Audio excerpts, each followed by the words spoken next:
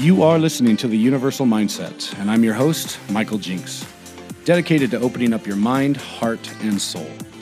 I'll talk to you about the mistakes I've made, the lessons I've learned, and ultimately the happiness I've found by surrendering control to the universe and following my universal calling.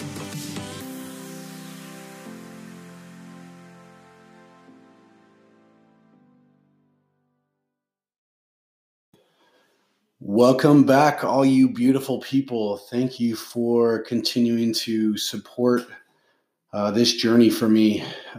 Today, the episode is called Flipping the Switch. And it really is about our ability to shut down that emotional hold that otherwise, would be controlling our decisions. And my wife and I were having a discussion just yesterday, and she was just saying, I don't know how you do it. I don't know how you can flip that switch so quickly. There's been numerous times, especially over this past 6 to 8 months, where, I look at it as I'm just not allowing emotion to control my decisions anymore. And that's not to say that I don't fuck up. That's not to say that, I don't make some really ridiculous, decisions looking back on them. But more that when things happen, when arguments happen, when opportunities come about where, I act in my ego a little bit, when I allow those, emotions to take over, the ability to kind of just cancel that and switch back. Especially, I'm just now kind of truly realizing how strong love is. And I might have said this before, but I actually believe that love, what we call love, is the highest vibrating frequency. And that is, the term that we've given to it, love. And I think if you ask someone to describe love, while, you may get very, very similar answers, everybody's idea of it and everybody's concept of it is so different. Some people tie in sex to love. Like some people, sex and love are so very closely aligned. Where for me, love is very, very different. I had a really close friend tell me recently that he thought I was one of the most sexual people he knows. And I was just so surprised by that because I'm like, I don't consider myself at that at all, but it's because I can hold people and I can just hold and embrace. And he was like, you will hug a girl 10 times longer than I will. I'm like, well, it's because there isn't that, sexual immediate sexual intent right behind it. And so, love for people is such a vast, so many definitions and so much difference. And yet it's all describing the same thing. And I've kind of come to realize how powerful that feeling, that initial feeling of love is. And Shannon and I are in an open relationship, and we've kind of created our own version of what that means, of polyamory. And it doesn't have to be the exact definition that it is for other people. And, we can make it how we want. And because of that, we've run into opportunities where we have been able to fall in love with other people. And I think that's honestly one of the most beautiful things about polyamory for me is I can have this amazing, intense love and growing love with my spouse, and yet, feel comforted in knowing that, she will allow me to love other people, and I will allow her to love and connect with other people without worrying about what it does to our primary relationship, because we are so committed and so focused on that together. But, there's also been times where this new love kind of just comes in and takes over. And, again, it is so powerful.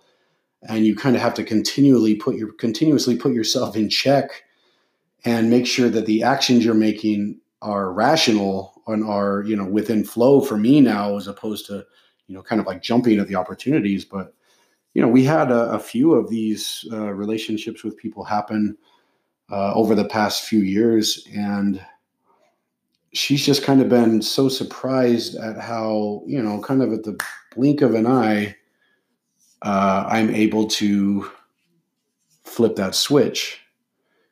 And even, especially in our, discussions, and I don't even want to say fights, because Shannon and I so rarely get into anything that I would call an argument. Most of our stuff is just so so soft. For most of our marriage, we would our method of dealing with issues was to just kind of not talk about them for a few days, and then just apologize to each other and kind of move along, which was great. But at the same time, we never really, resolved our issues. And now I feel like we're getting better and better and better at, it's not that we don't have issues, it's just our willingness and the time it takes for us to work through these.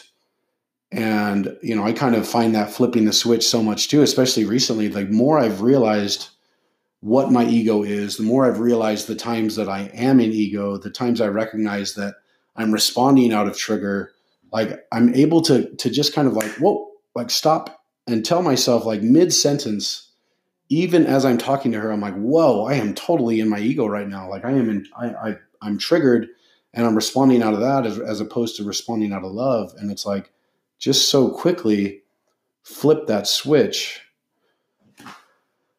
And again, I don't know exactly how to tell you to do it other than what works for me. Right. And for me, this headspace to heart space concept that I've, spoken about a few times, changing, realizing when you are in your head, when you are in your mind, when you are in that ego mind, just being able to first having the awareness to recognize that you're in it.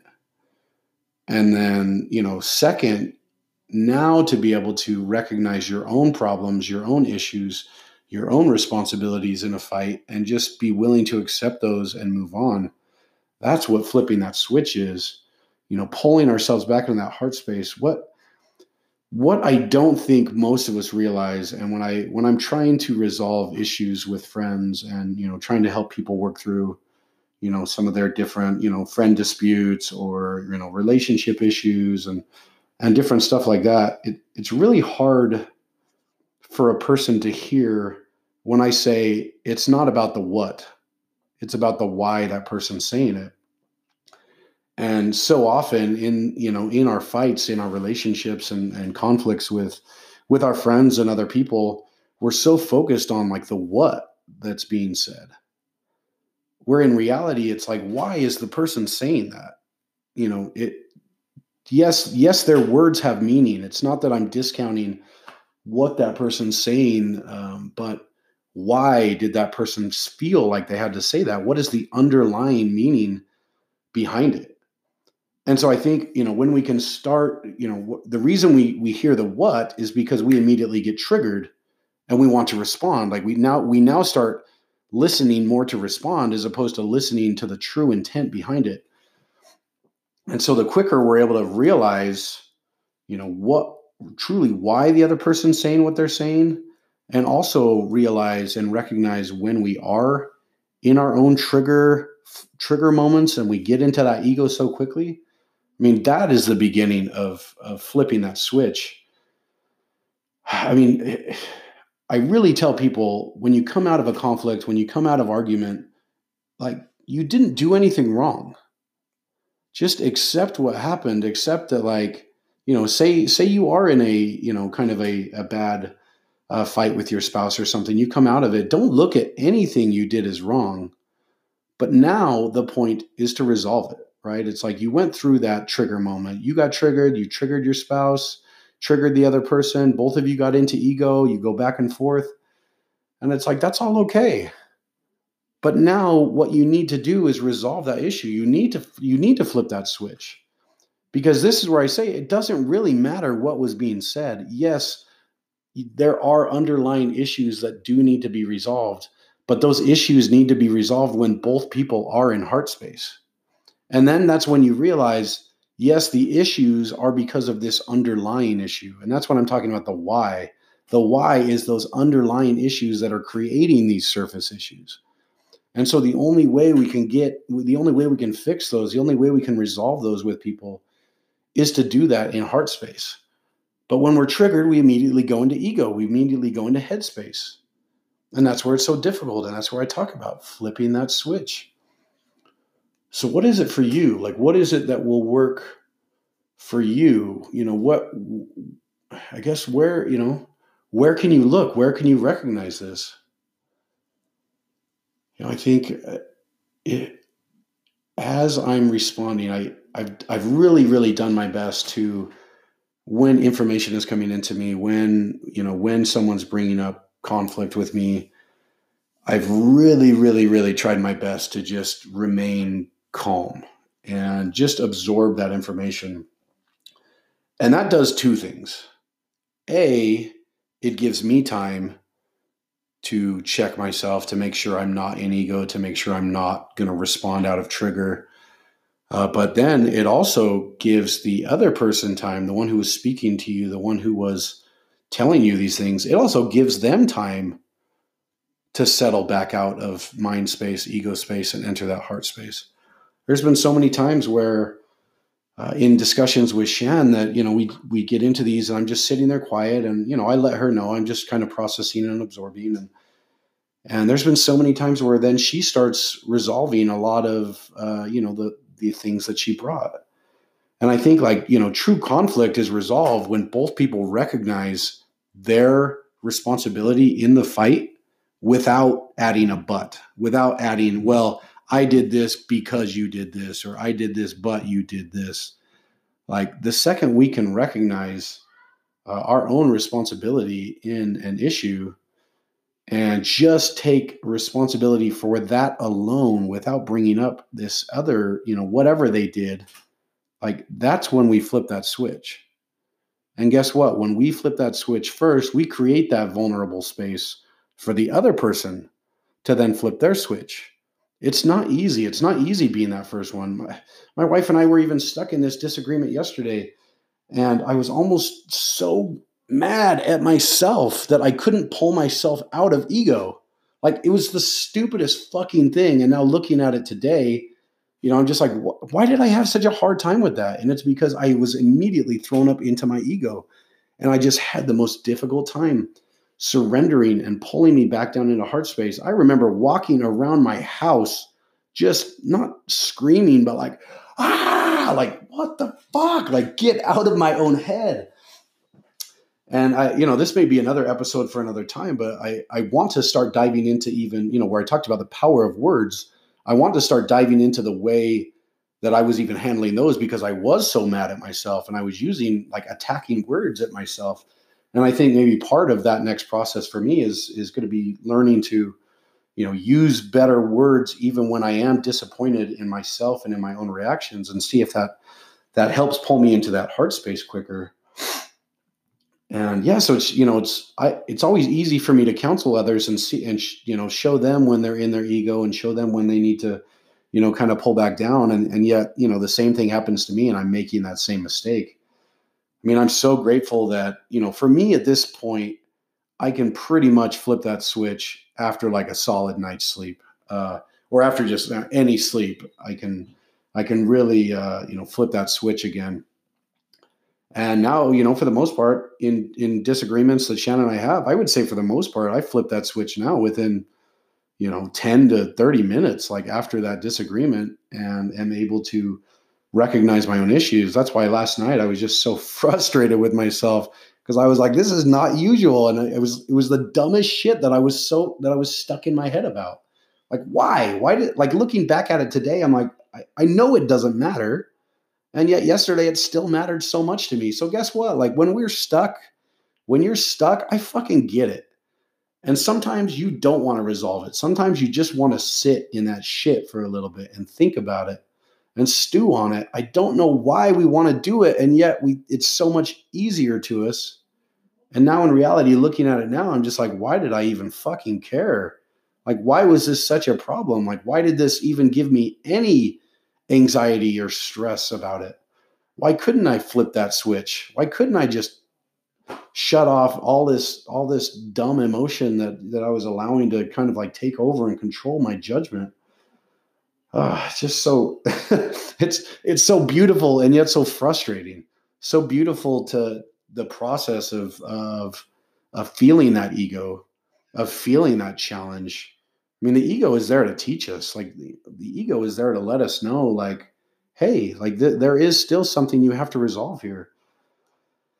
And yet it can be so damn frustrating to sit in it and not be able to flip that switch, not be able to get into heart space. I hope kind of just, showing you, having you hear the way that I've resolved these. I really hope that you're able to kind of pull that too. For me, again, most importantly, recognizing that mind space to heart space. I will talk about that continuously across and be a general theme for all my podcasts, because seeing it that way has really helped me understand it. And even when I'm stuck in headspace, at least I can recognize, like, hey, I'm stuck in my head. And so I know, what will take me to get out of that. Now I need to go find some activities, find some other things that allow me to, what comforts me, what puts me back into that heart space. And for me last night, I was fortunate to have a guys' night that I was just able to go out with them, return in total heart space, come home to my amazing wife, just have the most beautiful night together, have an amazing morning, feel incredible today, just because, I did what was necessary to kind of, pull me back into that heart space. And I know that you guys can do that too. It's just, learning what works for us, learning what it takes for us to flip that switch. Really hope you guys enjoyed this episode today. I loved recording it. I love you all so damn much. Thanks for listening to this episode of The Universal Mindset. Please do me a favor and subscribe to the podcast, leave a review, and share this episode with any other people that you believe need to hear it. For this and all other episodes, and to find additional content, please visit theuniversalmindset.com. Thanks again for listening, and I love you all so much.